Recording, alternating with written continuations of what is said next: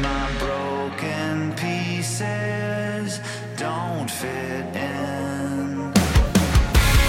Hey, you're listening to This Blonde Can Talk About Anything, episode 33 / This Blonde Can Talk About Anything with Anyone episode. I've lost count. So if you've been listening for weeks, welcome back. And if this is your first time listening, welcome. This is a very different podcast from what you're probably used to. When I conduct interviews, it's not so much me asking questions like a journalist. It's more of an open discussion, which I much prefer because you really get to know the person's personality, and it's just fun and it flows. And I just enjoy doing it that way. If I wanted to ask hard-hitting questions, I would have stayed in journalism school. But instead, I went into the acting field, and then I started this podcast for fun during COVID-19, and discovered that a lot of you guys liked it. So, I started booking guests. So this week, I have my favorite guest since Brad Dourif, probably my favorite guest, period. For so many reasons. I mean, I'm sort of tongue-tied because I'm still, a little kid when it comes to this. I'm just a kid committed to being a kid for life, but life is not a nightmare. So that's great, right? If you didn't get that reference, you need to educate yourself. It was a joke, a play on I'm just a kid and life is a nightmare. The Simple Plan song. Yes, the band Simple Plan, being Canadian, it's a huge deal that I have their incredible drummer, Chuck Comeau, on the show this week. We had a really good chat, and you're going to hear it, obviously. But he was just so humble and so kind. And I knew he was all of that, but he exceeded my expectation of what he might be like if we engaged in any sort of conversation. And I'm so grateful to Chuck for having come on the show in the first place, because he's a busy man.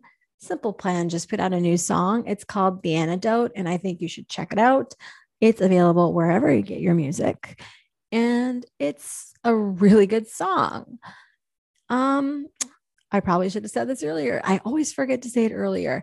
This podcast is available on iTunes, Spotify, iHeartRadio, SoundCloud. If you're listening to it on the host website, please exit and go listen to it on one of those streaming platforms. If you're listening to it on iTunes, leave a comment. It's helpful. If you're listening to it on Spotify, thanks for the hit. And just thanks for tuning in, especially if you're a first-time listener. I really hope that you're going to enjoy the conversation that Chuck and I had about all sorts of, interesting things, but mostly how important it is to remain humble and how Simple Plan has managed to do that for 2 decades. Yes, 2 decades. That band, my favorite band, has been highly successful for 20 years. And that makes me feel really old. But I'm going to stop rambling on, because I think listening to Chuck is so much more interesting than listening to my nonsense. So without further ado, I bring you my, let's call it an in conversation with Chuck Comeau, drummer of Simple Plan. I'm so excited that you agreed to do this, because I've been a fan since I was like just a kid, and life is a nightmare. Amazing. I love it. It's been a long time. Yeah. Thank you. I appreciate that. Yeah. Well, I appreciate you so much, because you're in my opinion, you're like the best, drummer of your generation. So, well, I try my best. What can I say? I just try not to mess it up. That's the goal. Do you have a favorite drummer like that really influenced you? I think multiple. I think a lot. I mean, it's kind of weird. Like if we go back, like way back when I started out in Montreal, my first favorite band was Pearl Jam. So I would say like that record 10 Like the drummer. Then it's kind of weird. Like it changed. It was Dave Abruzzese, I think his name was. He doesn't play with them anymore. But I just love that record. I went to see them live. It was one of my first concerts I ever saw. So it was really cool to see. I was probably 13 or 14. I went with my dad. And yeah, it was just, it was amazing to see them. Then I got into Rage Against the Machine. I thought they were amazing too. But then I discovered a band called Bad Religion. And they were kind of the gateway with them and Offspring and Green Day. They were kind of the gateway to this whole world of punk rock and pop punk. And I discovered bands that were on Fat Records. I don't know if you know them. It's kind of like, they're a bit more obscure, but like Lagwagon and No Use for a Name and Strung Out and 10 Foot Pole. And these drummers like Tony Palermo from 10 Foot Pole, who now plays with Papa Roach, was highly influential. Jordan from Strung Out, you know, all these guys, it was very fast, very technical. And at the time I was in a band with Pierre called Reset, and that's what we wanted to do. We wanted to kind of, like, I guess we were inspired, or maybe you could say we were copying a little bit, but what they were doing, but we were just really, really into it. And they're kind of like some of the influences that even today when I play, I still do stuff that was kind of taken from what they were doing. So yeah, there you go. And more recently, I love Taylor Hawkins from the Foo Fighters. I think he's great. Someone invited me a couple summers ago that like they were supposed to go to a concert. It was Kiss, and they didn't have anyone, their person canceled, and Def Leppard opened for them, and Richard Allen only has one arm. And I was like, how is he drumming? So yeah. That's pretty impressive. I mean, I have trouble doing it with two arms, so I can only imagine.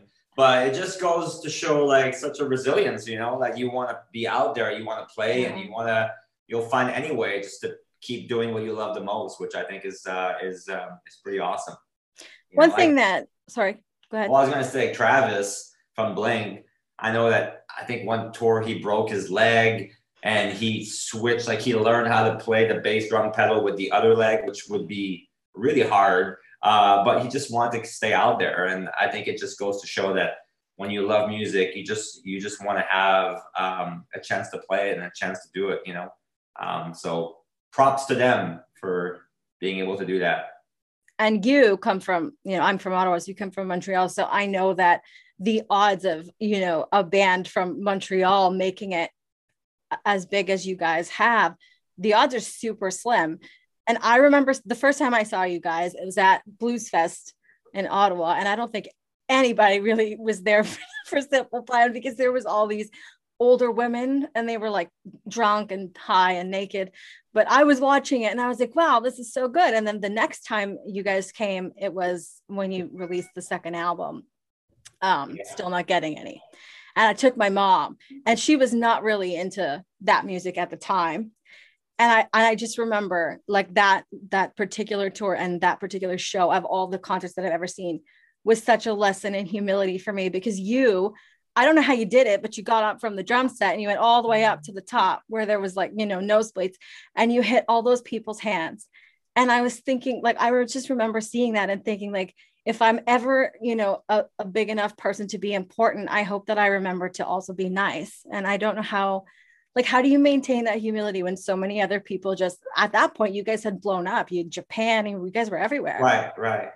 Well, I don't know. I think it's, I mean, first of all, thank you. That's really kind that, you know, of noticing the kind of what's been really important for the band is to really stay close to our fans. And I think never remember, like never forget and always remember where we came from. And that first and foremost, we were fans, you know, we were fans of other bands, and we went to shows and I can remember a few times, like I would stay after the show, like at the Spectrum in Montreal or at like Metropolis behind, and just try to like say hi to a band member or wait for like an autograph or a photo. And, you know, some bands were extremely nice and they would oblige, and, you know, and then some bands were not so much. And I remember it really made a difference in, I mean, how much I like loved their music afterwards, you know, and it made a difference. Like I just remember going like, oh wow, that's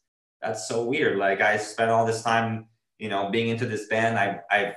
I waited outside to see them, and they couldn't even take 10 seconds to say hello. And I remember as a fan, before I was in the band, like before we had any fans at all ourselves, I just remember thinking, oh man, like that doesn't make me feel good.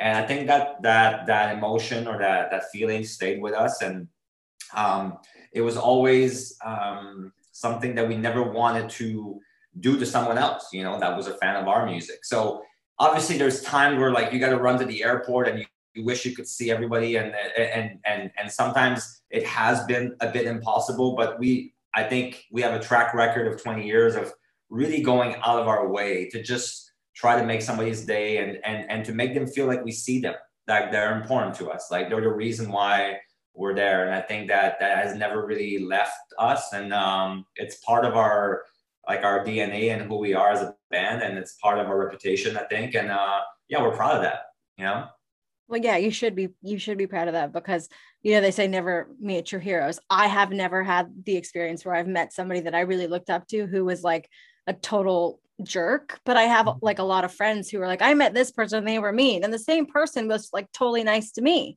So it's like, I don't know like what to make of that. So yeah, it's really beautiful. And you guys are still doing that, like pizza parties and all these things. And the fans I see it all over Twitter all the time. They're like, when can we have this? And the answer is always the same thing. Soon. I know.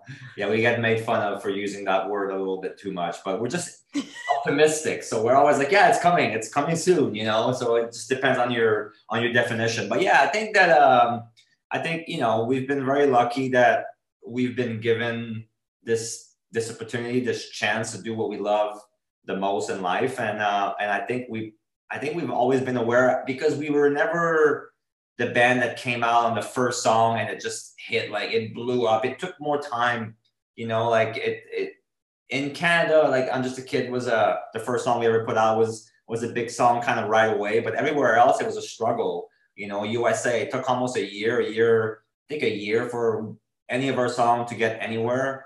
It was really like a one fan at a time. Like we would go in the crowd and we would meet everybody that was at the show, and I think we would win everybody over by playing, obviously, by our live show, but more importantly by just showing them that we were just like them. And I think that makes you humble, and that makes you realize that like without the crowd, you're nothing. So I think that's what happened with us, and but also we honestly just enjoy it. It's kind of cool, like, especially when we were starting out. It was amazing to us that people would like the band and would want to meet us. It was kind of like surreal. And because it happened so gradually, we were able to kind of enjoy every phase, as opposed to like when it just goes like, like gigantic right away, like first song, like within months, you're already like selling millions of records. It really didn't happen like that for us. So, and also we had a band before for almost 7-8 years called Reset,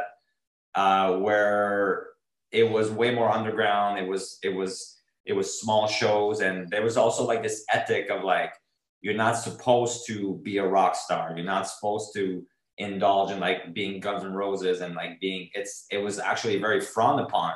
So we come from a world where we always had to kind of check ourselves and make sure that we were, keeping the sort of DIY ethics, and we were keeping the kind of like very non-rock star, very humble thing that was part of the scene. Like if you weren't doing that, you were a sellout, you were lame. So I think that carried over to our new band, Didn't you start that band when you were like 13 with Pierre, and I heard you've had the time you had never touched drums before? Yeah, it's exactly how it happened. We were in high school, in Quebec. So I guess that would be 7th or 8th grade. So our French teacher, out of nowhere, he was really into music. I think his daughter played bass. She was a year older than us. And his whole thing was like, he wanted his students to start bands.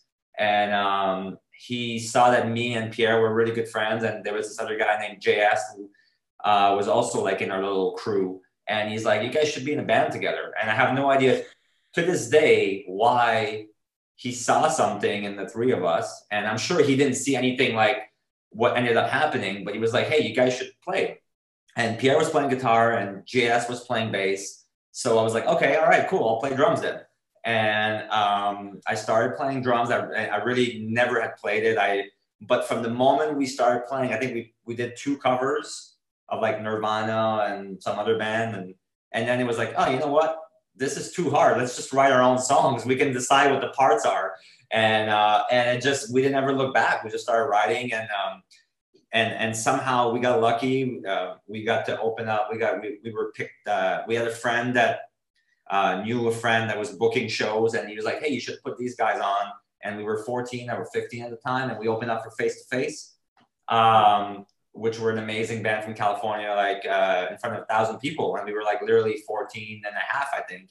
And that's kind of where our quote unquote career started. That's the first time that people took it seriously. Like they saw us. And I remember distinctively after the show, like everybody came backstage and they were freaking out. I was like, oh my God, how old are you guys? Because we looked like we were 12. And Cargo Records came out and gave us like, you know, business cards, and magazines wanted to interview us. And it was like, okay, wow, this, maybe we have we always believed in ourselves, but then it was like, okay, oh, maybe there's something to do here. And then that band went on to do a lot of really cool stuff. We made 2 albums. We toured across Canada with MXPX and a bunch of awesome bands. We played with Pennywise. So it was kind of, it was amazing. It was surreal to be doing it at that age. But for us at the time, it felt normal. It was like, yeah, this is what we're going to do. And we had the really good fortune of finding out what our passion was very early on. And I know for a lot of young kids out there, they don't know sometimes what they want to do, and they're a little lost. And I think there's nothing more awesome for a young person to like, no, I know what I want. This is what I love. This is my passion. And I know I need to make efforts and sacrifice to get there. But I have my direction. Like I know where I want to go. And we were lucky enough to have that very young. So I think it kept us out of trouble, and it made us just focus on being in a band and writing music and practicing and playing shows and trying to build something, you know? Mm-hmm. I was, also one of those kids who I knew way before I was, I used to sing, but my dad would always say, this is a very stupid thing. This is never going to happen for you. So I stopped because I wanted to make him happy, sort of stupid. And then when I remember the first time I heard Perfect, I was like, oh, somebody else knows that feeling. It's not just me. And right. So I heard that you wrote the majority of that song. Well, I mean, I came up with the idea, like the title, Sorry I Can't Be Perfect, and sort of like we kind of build that together with Pierre. I mean, Pierre and I write all the songs together, but that concept of like trying to make your parents happy, we were living it. Like the 4 of us at the time were all living it. We were like I was in law school. And you dropped out. Yeah, so I didn't really want to go, but that's always in my mind what I was meant to be doing. My dad was a lawyer, a lot of uncles, and it was kind of like the family business in some ways, And I was intrigued by it, but at the same time, I had discovered this other thing, this music thing. I was like, oh man, this is what I want to do. And Sebastian was trying to be like an engineer. Jeff was doing classical guitar at Montreal Conservatory. So it was kind of like, and I think Pierre was the only one that was he was kind of dropped out of school and just wanted to do music. But all of us had kind of tough choices to make. And look, now that I have a kid, I can see their point. Like it's not the safest career choice and career path. And I could totally understand why they were, nervous about it. And they were a bit skeptical, because it's like, oh yeah, I want to drop out. I'm going to be in a rock band. We're going to travel the world and play shows. Like that's, the odds are long, as you said before, especially coming from, Montreal and all that, even though now things have changed. And I think it doesn't really matter where you're from. But at the time, it made a bit of a difference. But the one thing I'll say is that I guess maybe the difference with some people out there is that we were very fortunate that our parents, even though we had strong discussions about it and they had a different opinion, they didn't really believe that it could maybe happen. There was no matter what, they've always were incredibly supportive of, they just want it to be a hobby, not our main thing. So, you know, like we would practice in our basement. My parents bought me like cymbals and snares and drum kits, and they drove us. My dad drove us like 7 hours away to concerts because we couldn't drive. I mean, they did it all for us.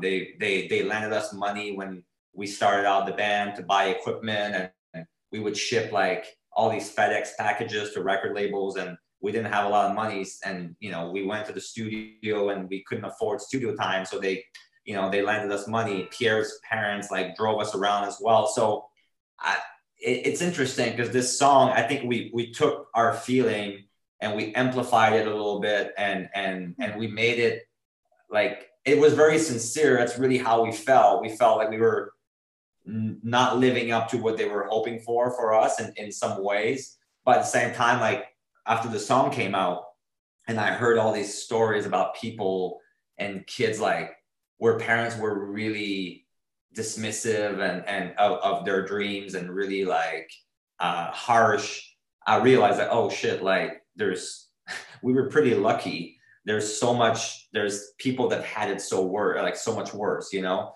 But still, it's crazy that this very personal experience that we wrote about just resonated with so many people around the world. And still today, like 20 years later, we play the song and you can see the front row, like people are still crying, are still like, it gets really emotional when we play. We always close the show with it.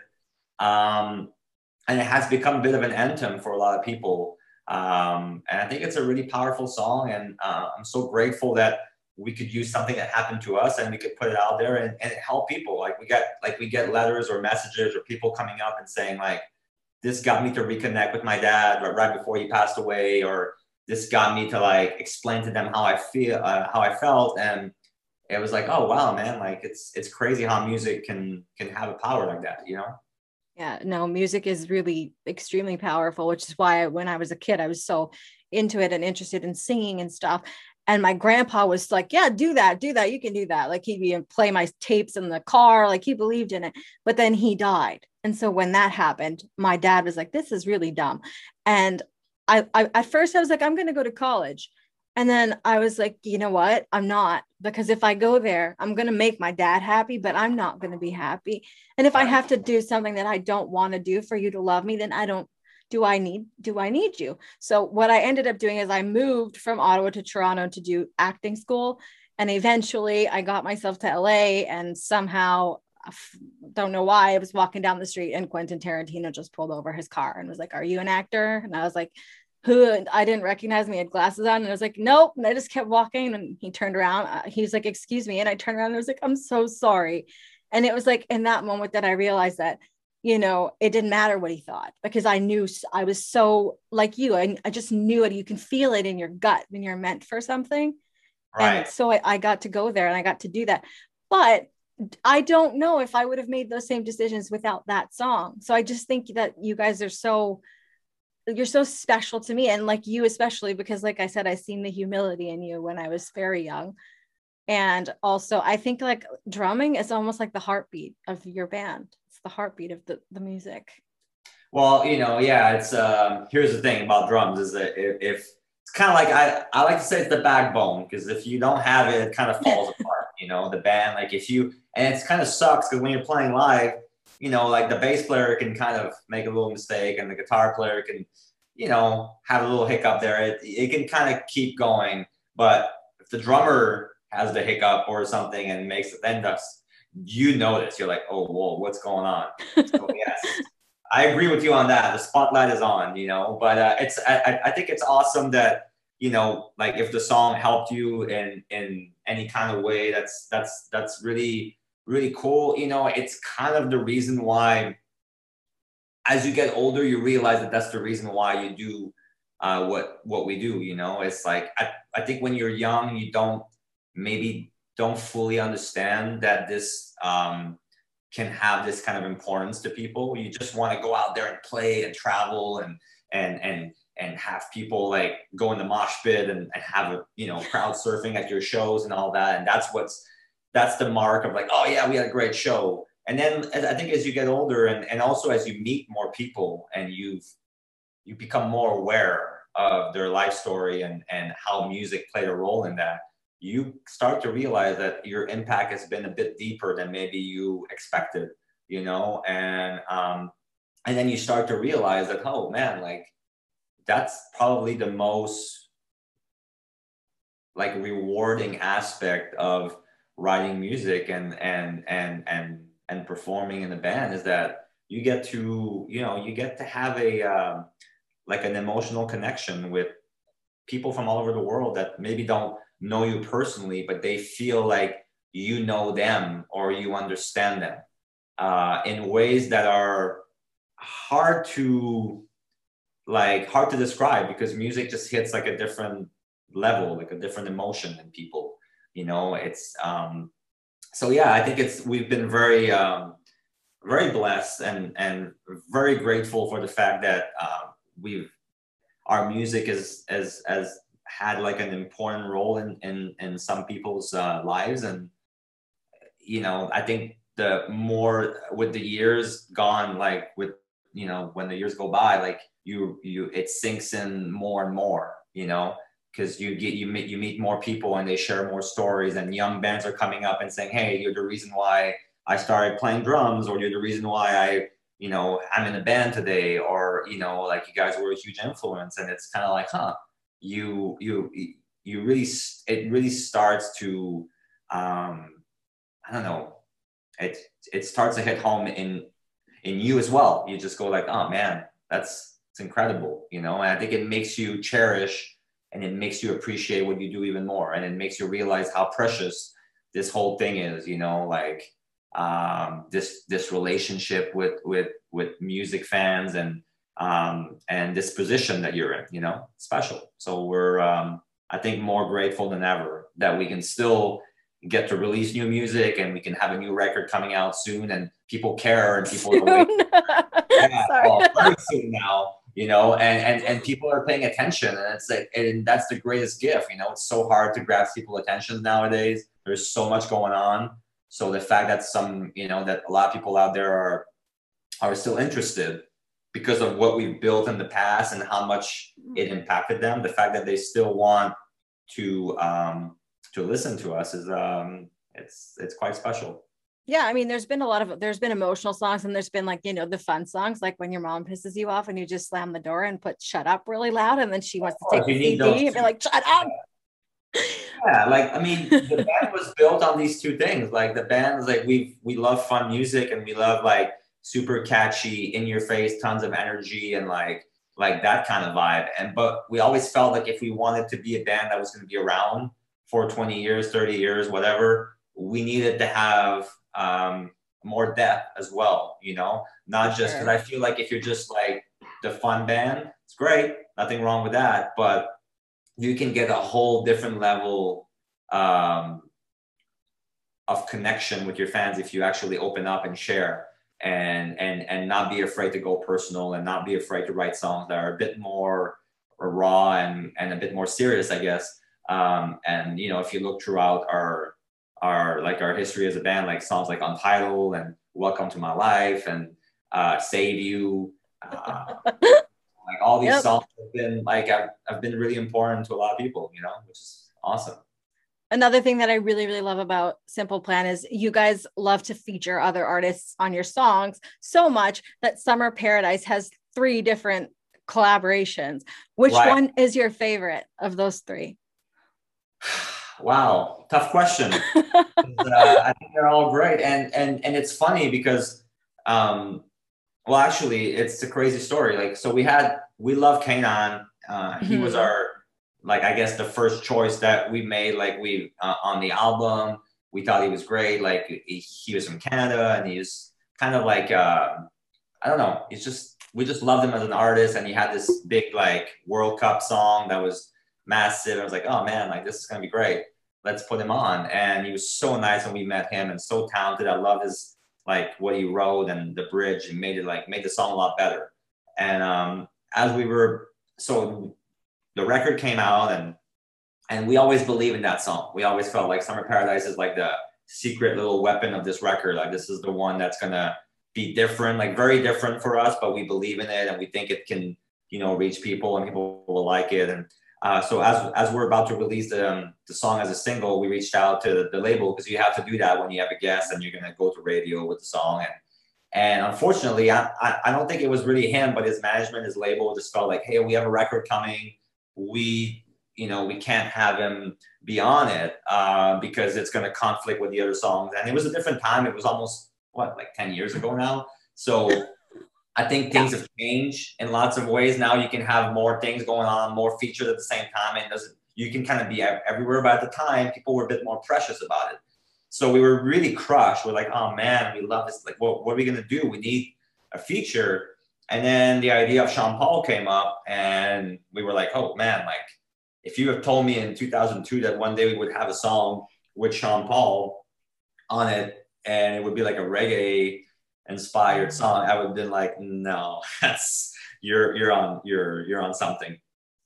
But amazingly, we were like, you know what? Let's just try it. It could be really rad. We love him. And we were on Skype. He was in Germany somewhere. We were in California. We had to get up at like 5 a.m. and he was doing it in the studio. And we were like, man, this is so rad. This in lots of ways, and with absolutely no disrespect to Kanan, but Sean Paul was a huge artist around the world. I think maybe even bigger than Kanan. So in a way, maybe it was a blessing in disguise. And again, I say that with full admiration of Kanan. Like I'm a huge fan, but Sean Paul, I think, opened up so many doors, and this song became one of the biggest songs we've had in years. It went like top 5 all over Europe, in the UK. It was the highest charting song we ever had. It was huge in Canada, all over the world, really. And yeah. And then you did it with MKTO. Yes. And then we tried to do a version for USA, and they were coming up, and they were doing really well. And look, my favorite version, if I had to say, I would probably say it's the Sean Paul version, just because of how big it became, and just like his whole flow and his vibe. And it was very like, it was kind of like what we had envisioned, like the kind of like Jamaican, dance hall influence, which was really cool. So yeah, I think that's, if I have to answer, I would say that. I think the MKTO version is the first time that I wanted Pierre to sing a little bit less, because I think not the rapper, but Tony Aller, who sings, has such an incredible voice. But, it's Pierre's song, so Pierre sings. I'm not going to take up much more of your time, but I have to, mention that. No worries. It's all good. Whatever you need. You guys, The Antidote just came out. Yes. It's blowing up. It's beautiful. And you guys keep asking on your socials for people to, what's the antidote for them, right? And I made a video jokingly, and it was all Tom Brady. But really, I think it's you guys. I think you guys, anybody who's listened to a Simple Plan song and sat there and like cried or smiled or slammed the door because they were mad or whatever, I think that it really, how many people did that music keep off of the street? Like, I had friends who were, smoking, pot and whatever at 12, 13. I'm not condemning them, but today they have, serious drug problems. And I was at home listening to Simple Plan. I don't have any drug problems because I was listening to that. And I was like, oh, okay. So if I'm engaged with like, these 4 or 5 guys, then I don't have to go out in the street and try to find, something to comfort me. So really, I think when people are going through something, your music is truly something that it's more beneficial than an antidepressant. And I've been put on those before, so I know. Well, you have the experience, so you tell me. I'll believe you. But you know what? It's really interesting. I mean, I think when we wrote the song, we really felt like we came up with the idea. I just really liked the word, that I was interesting, because when I come up with song titles and all that, I try to come up with something that feels like different and like original, that you haven't really heard in a song before. I'm not saying that there's never been a song called that, but it felt kind of a bit different than just like I Miss You, or like, Let's Go Out. You know what I mean? It just felt like a little bit like more original, and that's why it was intriguing. And then we started thinking about what could it be, and it can be like a girlfriend, a boyfriend, like somebody that's special to you, a friend that's been there forever, like a family member that's always there when you need them, when you need help. It can be, a hobby or something that, like, oh man, like when I'm stressed out, like I love going running. All right, cool. That's your antidote. That's, but it could also be like you're saying, it can be somebody that you don't know, but that you kind of respect and that you're inspired by.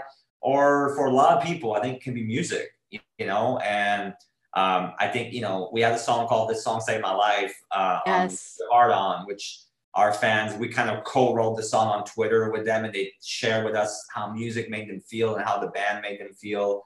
And I'm really blown away because I think music for us has been really important, and it has played a huge role. And I've, like many times in my life when I was upset about something or sad, I turned to music and it helped me. But I, in full disclosure, like, and being transparent, like I've never had to deal, obviously I had my struggles and like everybody does, but I was not in an extreme situation like some people are, like where they're really going through like some traumatic events with their families or with their, poverty or whatever. So, right.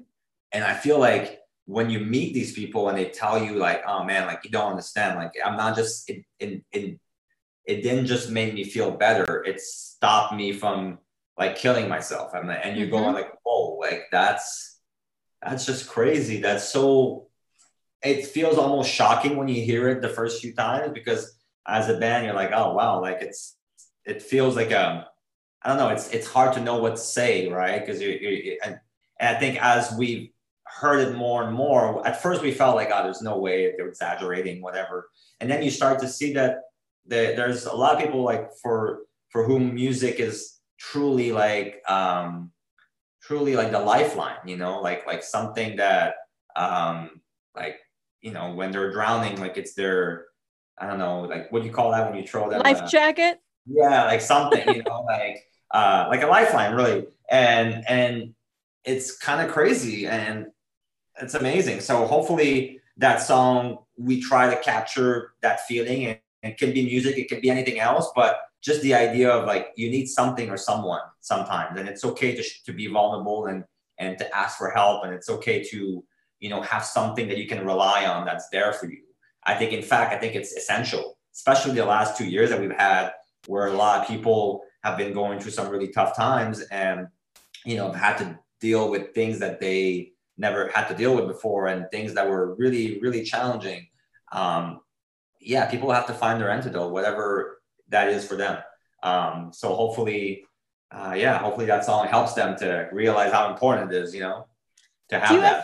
Do you ever think you recognize like the pain in a fan? Like, I'm just going to use my own example. Like I said, my grandpa died, and I was so young. I was very attached to him, and I never really figured out how to grieve for him. So he never really was dead. And my dad was not present. And I became like a big fan of Bryan Cranston, who was the dad on Malcolm in the Middle, and later he was on Breaking Bad. And I put it in my head that I was going to meet Bryan Cranston. So I went to the Toronto Film Festival, and Bryan Cranston was like, nope. And he went that way. And I was like, oh, I'm so heartbroken. But the director of the film, she crossed the street and she really liked me. She said, I think you're really pretty. Give me your phone number, whatever. 6 months later, she called me and she put me in a room with Bryan. And I walked up to him and I was like, I don't know if I'm getting like Walter White. I don't know if I'm getting a nice guy. I don't know what I'm getting. And he looks at me and he says, what's wrong with you? And I said, nothing's wrong with me. Like, I look like this. I'm fine. And he goes, I'm too old. I can see it in your eyes. What's hurting you? And I said, well, I always wished that I could have had a dad like you. And within 2 seconds, this man is crying and he's hugging me. And he's like, I'm going to be here for you forever. And I didn't think I was ever going to hear from him again. And to this day, he still checks on me. He still cares. Do you ever see a fan that you just know, like they're lying about like just the physicality, like it's all a show, and you just can see that there's pain in there and you wish you could kind of take it away? Well, wow, it's a big question. I think it happened many times, and I don't know what it is about this band, but I think people feel very comfortable about sharing things with us. And I think people feel like we've been there, I guess, in some ways with our music for them. So they feel they can be transparent and they can be really honest and kind of forthcoming. So we've had many people just kind of come up and just, hey, can I speak to you for a minute, and kind of tell us whatever was going on in their lives and whatever was bothering them. So, and it's a very humbling position, because it's hard, as much as, and sometimes you want to do so much, but it's hard. It's hard to do, like you're at a show, you're leaving the next day. Like it's hard to really get, like, personally like involved in the way that maybe that you wish you could. But I think that these moments, these few minutes you have with them, if you're there to listen, and you're like, you show some empathy and you're compassionate, and you give them a chance to talk to someone that I guess in some ways they feel they can trust. I think just that is already something that they've been wanting for a long time, and I think they feel seen and they feel appreciated, and that's already like a big step for a lot of them. Is just to have somebody, like an outlet to talk to, because it's painful to carry that in yourself and never have anybody to share it with. And sometimes, unfortunately, it's always kind of shocking to me that they might not have the family support or the friend network that, and they feel like the best person to do that with is a band member, which is kind of like, it makes you feel a bit like, it kind of knocks you off your feet a little bit sometimes with the depth of what people will share with you. But I think you just try to be there, and you just try to show them that you actually are, you care, and you give them, and sometimes it can be as simple as a few words of encouragement. And just like, because I know some people have said like, hey, I met you 10 years ago, and you told me not to give up, and you told me to be strong, and here I am, like I was able to get off drugs. And what they don't realize is it's not really what the person said. They just needed to have a little bit of encouragement. It was already in them, the strength and the capacity to overcome obstacle. It's in all of us. Sometimes we just don't realize it, and it's hard for us to tap into it, but maybe you just need 5 minutes with someone that make you feel confident, that make you feel like, no, like, you got this, you're capable. You just need to have one person, whoever that is, whether it's a band member or a friend or an actor like you, you just need to have somebody just kind of show you that they believe in you, that they think you can make it out of whatever situation you're in. And that's enough, and I think that whenever it happens, we just try our best to give that to people, just the encouragement, just the belief, like, hey, like, you got this, and I'll see you at the next show, like I'll see you next time we're here. And we've kept in touch with people, and now it's on social media, like you get these DMs from fans, and so sometimes like I always go through them and try to like answer as many as I can, and just kind of like, and just try to show that, hey, I'm there, like you're not, like, this is not falling on deaf ears, and like there's people, like there's somebody who's there to, I don't know, show support, I guess, in some ways. And I know that it means that 2 minutes out of my day sometimes can mean a lot for some people. So it's like, yeah, of course we'll do it, Yeah. Well, not everybody has that mentality. I mean, I went into the arts as an actor because if I sing now, you're going to run the other way, but because I want to, at some point, to do what Brian has done for me and what you have done for so many people, because I think there are a lot of people out there who need the person that I needed when I was like 15, 16, and they need to be told that, like, no, like, why is it impossible? Like people who say to me like that I went to high school with, like, why are you still doing this? It's impossible. No, it's impossible for you. It's still possible for me, as long as I'm believing that it's possible. And that's what you do. You give so many people, I don't know how you do it. It's like, it's a very beautiful thing. And it's not just you, all Pierre and Sebastian and, oh Lord, why am I blanking? Jeff. I know his name, and I just blanked it. Jeff. Okay. And even, he's not in the band right now, but even David have all touched people in ways that some of them have probably never reached out. So that's the beautiful thing about arts, acting, whatever, all of it. And I've been to all your tours. So I've seen, you know, Pierre, when he sings this song, Saved My Life, he goes around and he sort of touches people's hands. And you sort of see sometimes, if you're really paying attention, some of them aren't really quite ready to let go and he's ready to leave. Right. And that's, you know, it's life-changing. My mom today is a bigger fan than me. And if I have to hear Jet Lag halfway with Maddie May one more time, I'm going to break the player. There's no player anymore. But yeah, no, I turned my mom into a Simple Plan fan. At first she was like, this is loud, this is just noise. And now she's like, wait a minute, I'm listening to it and I'm getting it. And that's awesome. Well, say hi for us. Last year Pierre sang Jet Lag for her for Christmas and he forgot the words. He was singing and she's like, oh no, he messed up. And I was like, how do you know? Like, he knows it better than the band. Man, that's good. Yeah, and she'll be so excited to see you guys in February because you're touring all across Canada. Yeah, we're coming back to Canada. It'll be great. Yeah, we're coming back to Ottawa and all over. We're playing 21 shows across Canada. No, Ottawa. I don't want to see that place ever again. Oh well, we have great memories there. We didn't, you know, it's been great. But we love playing everywhere. So it's gonna be really fun. 21 shows with the Offspring. I'm excited. Are you opening?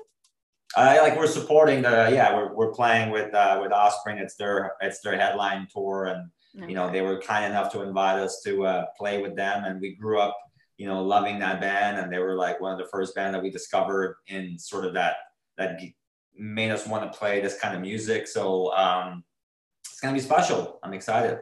I'm excited for you, and I'm excited to see you guys again because it's been a really long time. Awesome.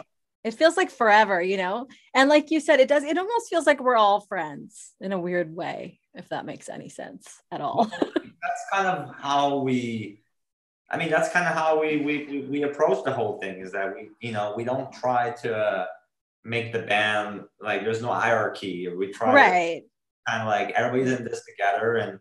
And when we meet people, especially the fans from day one, the fans that have been following the tours and that have been, doing like 10 shows on every tour or something. And in Europe, there's a lot of them. In the US and Canada, like, people are coming to like, there's some fans that we know that have seen like 100+ shows. So obviously these people were just like, man, like they're they feel like friends. Like we literally know about their lives, and they tell us like, oh yeah, like my brother's doing that, and I'm, I got this job, and now I got this new job. It's like you kind of like, you loosely keep touch about what they're, how they're doing and everything, and you get updates, and so it's quite special. It's not just like a blank face in the crowd. Like they've become like a close circle of people that we care about, Yeah. And I can't get over how much of a special person. You're all special, but you in particular, just because of that one memory of that thing with the going up there. I've never seen anybody do anything like that. And I've been to a lot of concerts. I enjoyed it. It was so much fun. Like it just, I think there's something special when you break that sort of border, that like that wall between like the performer and the band. So like recently, on the last, I don't know, I want to say 3-4 years, like I've been stage diving in the crowd. Yes, I know. Yeah, which has been really fun because, like, I don't know, it creates excitement. Like you can feel people are like, can't believe you're doing that. And it's just, there's this energy, and there's like this, it feels like, okay, all of a sudden, like you're not just up there, you're one of us. And going in the nosebleeds, like, that was the whole point, was kind of like, doesn't matter if you got the best seat in the house or if you got the last seat in the house. We're all here together. We're so happy you're here, and we want to make this moment special, and we want to reach out and not just like be like separated. There's no separation. You know what I mean? Like we're all in this thing, and we want it to be special for everyone. And that's kind of the idea, I guess, in some ways. A band with such a big heart and 0 Grammys. I don't get it. We got 2 Junos. Here you go. There's that. I mean, there's still time. I'll tell you what, you're always 3 minutes away, from the best song you ever wrote, or from the Grammy or whatever. So maybe that's actually really good advice. Maybe there'll be one that's going to do something special. Who knows? We don't know. That's why that's the magic of writing music and making new records. Is you don't know I think if we felt that our best days were behind us, we would kind of like be like, okay, like I'm not sure I want to make new records and new songs. I think we have to have that ambition, that drive to be like, all right, like this next record is gonna be the best one we ever made. And honestly, I know every band says that and it's cliche, but like if I look back at our last record, at the time we did our best and we put every effort and all our heart into it. But now if I listen now, I'm like, it's I don't know, for some reason maybe it didn't connect. I feel that this one that's coming is like it's everything that we wanted to do as a band. Like it's exactly, because I think one of the big reasons is because we embrace who we are. Like we're not trying to be like, there's as a band sometimes you kind of run away from what you are because you're like, oh, we gotta be different. Like, oh, people will think it's too similar or blah blah blah. Or like, oh no, as a band you always need to evolve. And there comes a point where you're like, no, you know what? We're cool with who we are. We're cool with who Simple Plan is, and let's make a Simple Plan record. And that's what we did. So the Antidote is sort of like the first taste, but it's a really good indication of what's coming because I feel like it's quintessential Simple Plan, but at the same time like a modern version of it, like who we are in 2021, 2022, whatever, you know. So I'm excited for people to hear it, and maybe there's a song on there that will do something special. Who knows? But we always been the people's band. We've never really been like the critics or the award kind of band. That's never been our thing. I would rather have people at the show that are loving it than to have, I mean, obviously I'm not gonna lie and say they wouldn't be nice, of course, but we've sort of chosen our side, you know. We're on the people's side. Fair enough. I'm writing a screenplay, so eventually when I finish that, it's going to need a song. Maybe that's the Grammy song. Maybe you can write a song. I love it. But yes. Yeah, I just yes, I'll just DM you and you'll be like, nah, Tabarnak, not her again. No, you know, I can't wait to see the movie. It's a sad movie. It's about my grandpa. Well, there you go. It's not sad. It's only sad that he dies. The rest is beautiful. It's often, you know, from whenever you're going through some stuff that's like painful, that's usually where, you know, good art comes from. So, well, you have a son now, a beautiful son with beautiful hair that I envy so much. And I think you would sort of, it's something that would appeal to you because my grandpa was like super protective of me. Like he knew my dad wasn't going to be there. So he's like, let me just step in, but I only have so much time. And with that time, he made like a lifetime. Like, and that's why I want to write a movie about it, which is probably why like where a lot of your songs come from, a lifetime of loving music and experience. And I'm excited for the next album. I don't think the last one was bad. Taking one for the team. Say that. I'm just saying I like this one better. I think the one that I liked the best out of all of them, probably not the one you liked the best, was Get Your Heart On. I liked it.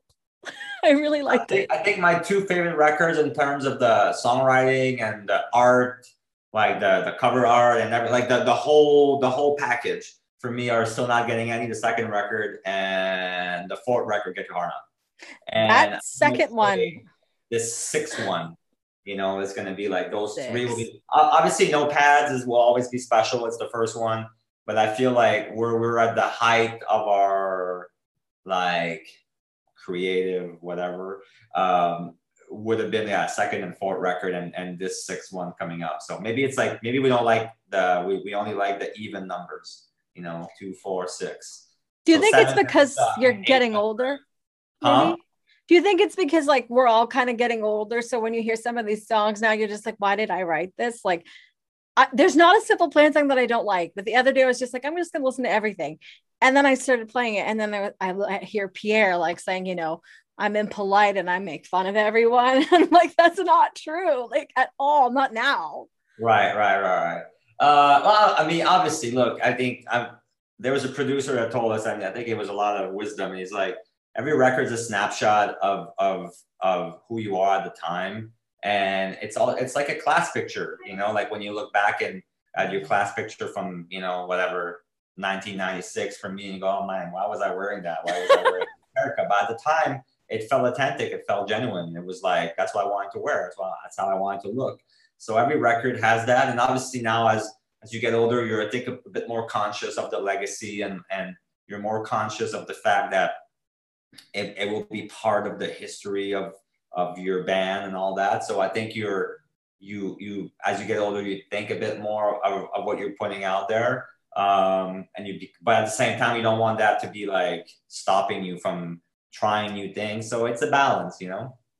Yeah. And I'm going to let you get back to your life, but I'm just going to ask you one more question. What do you say, not to me, because I'm not a kid anymore. What do you say to the kid who's sitting there, who's, you know, in their room, who really wants to be a musician or an actor or whatever, and has somebody who's telling them that they're not, you know, they don't have the talent, or they're not pretty enough, or they're not this enough, but they really know, like you did, you really know that this is the thing for you? What do you say to that kid? I think the advice that I would offer is just, you know, you're going to hear no all the time from everyone, not just from people close to you, but from people in the industry, from people like, from friends, from whatever, that people are going to tell you like, forget about it. And people, even when you're going to try, you're going to fail, and you have to look at these things as like stepping stones, and you have to look at them as like fuel, as some motivation, you know? Like, I think that's the big thing. Like, we got turned down by so many record labels, you know, when we would send a demo, and we were so close to getting signed to Sony Canada at the time. I remember, like, we literally had a deal on the table, and then they fired their president, the new one came in, and she's like, now I'm not going to sign them. And it was so crushing, you know? It was kind of like, oh man. But at the same time, it was the best thing that ever happened, because we ended up signing with Lava Record, with like Atlantic. So sometimes there are blessings in disguise. Like, sometimes you don't realize at the time, but they're going to make you a better performer. They're going to make you a better band, a better actor, whatever.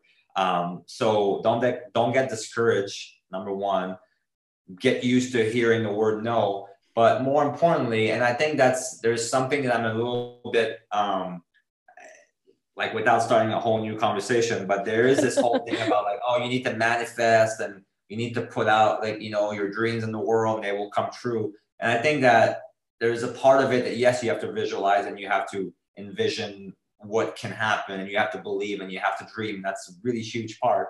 But there's the other part, is that if you only do that, it ain't gonna get you anywhere. You need to really put in the work. And I think you need to work harder than the person next to you, you know? Like, you gotta want it more. You gotta be ready to do things, like to sacrifice, to like miss parties, and, you know, to miss like school events or whatever. Like, you just need to like realize that it's hard. It's not easy. And the only way you can actually do it is if you buckle down and you really go for it, and you work harder than you ever thought you could work in your life. And that's kind of like the first part is like the romantic thing, like, oh, the advice, or like believe in your dreams. But then there's the pragmatic thing where it's like, well, if you only do that, it's not going to happen. And you really need to, and you need to use that dream and as motivation to keep you going when working is hard, because it will be hard. So I think if that's one advice, and I don't want it to sound like a bummer, but it's you need to do more than just like visualize the dream. There needs to be like action, you know, every day. Like, every day, basically wake up and do something. That was the deal that my parents made with me. It's like, okay, you're not going to go to school. All right, fine. You're going to be working every day on your band. And I think it was a great deal, because it was like, you're not going to wake up at noon and just do nothing all day. And no, you're going to be like out there hustling, and you're going to like every single day, you're going to do one thing on your list to get you closer to that dream. And I think it was wonderful advice.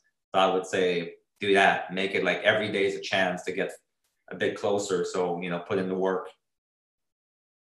That's why I put Tom Brady over The Antidote, because he used to talk about it. And then I listened to him, and he said, I knew that I could do it. And then they said, you couldn't do it. And then I was like, wait a minute, I have to work 10 times harder than everybody else. And he did. And that's how he became, you know, Tom Brady. So I need to learn how to be like Tom Brady and like you guys. Thank you so much My pleasure. Thank you for joining me. I absolutely adore all of you. I mean, I'm pretty sure there was a point in my life when I really thought I was going to marry Sebastian, and it just didn't work out for me. Sorry. Well, you never know, maybe one day second marriages happen. No. I'm okay. I'm good. He's too old now. I see. Fair enough. He's hot when you're young, but then when you're a little bit older, you're like, no, he's still, no, I'm kidding.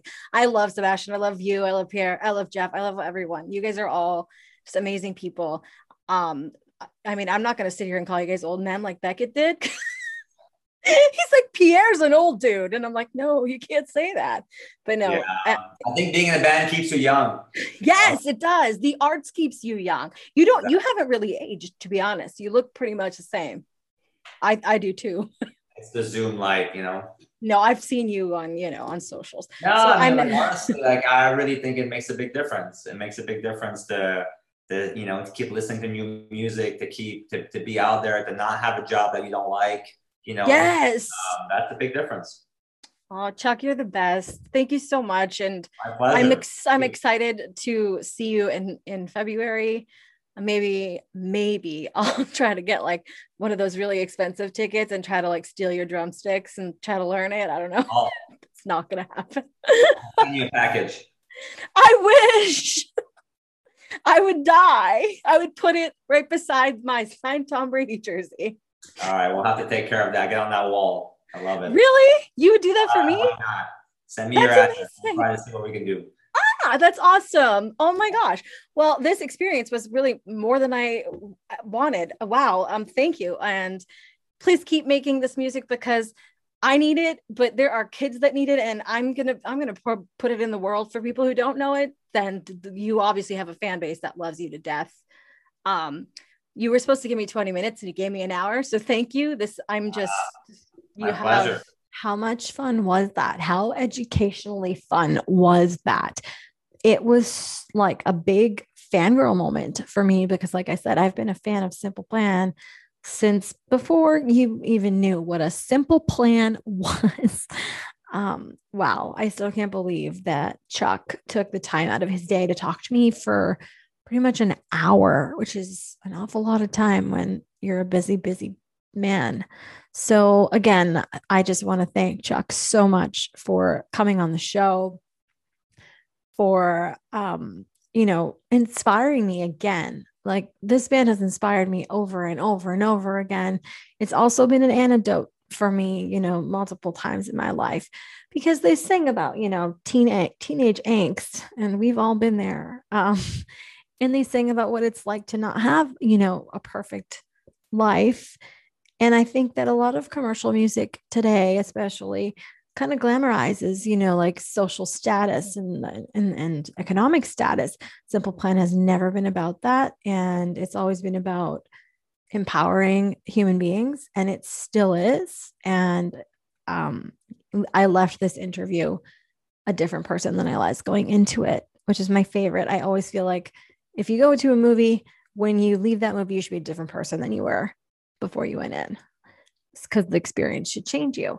And so I'm a different person than I was previous to having this conversation, in the sense that I feel more, what's the right word? I feel more determined than ever to do the things that I want to do with my life. And God willing, I will be, somebody else's Chuck Comeau. I will be somebody else's sort of, somebody that you look at and you go, this is a person that I'd like to emulate.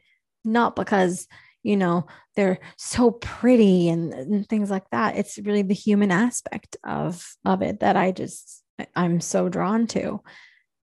So Simple Plan is going back on tour, you guys, with The Offspring, Canada only.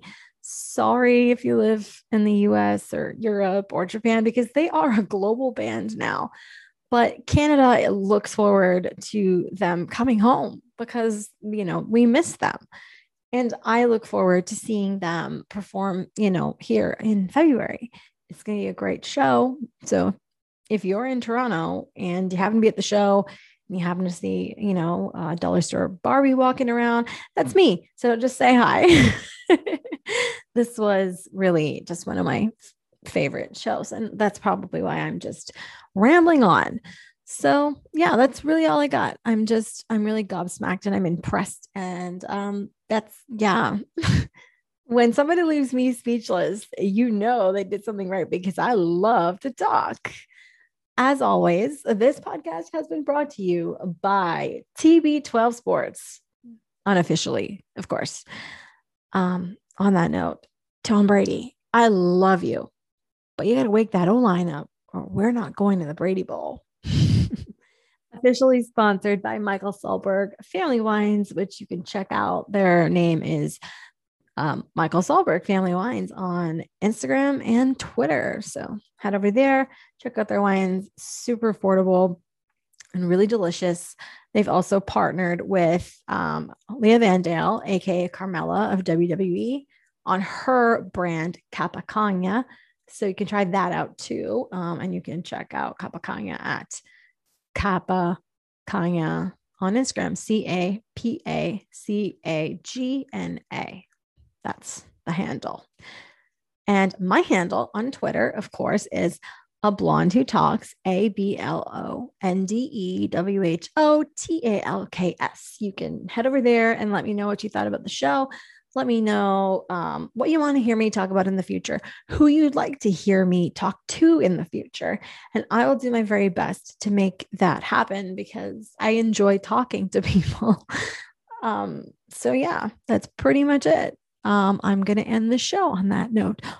And I just want to say, I hope you have a great day, a great week, a great month, great next 5 minutes. But if you plan on never listening to this blonde can talk about anything again, I hope you have an amazing life. And I sincerely mean that. Also, before I go, let's not forget to say hello to my number one fan, Bobby. Hi, Bobby. Didn't forget about you. I just didn't think you were relevant this week. All right. That's it for me. I am still Mellanie with 2 L's because the spelling of your name doesn't change from one week to another. See you soon. Bye.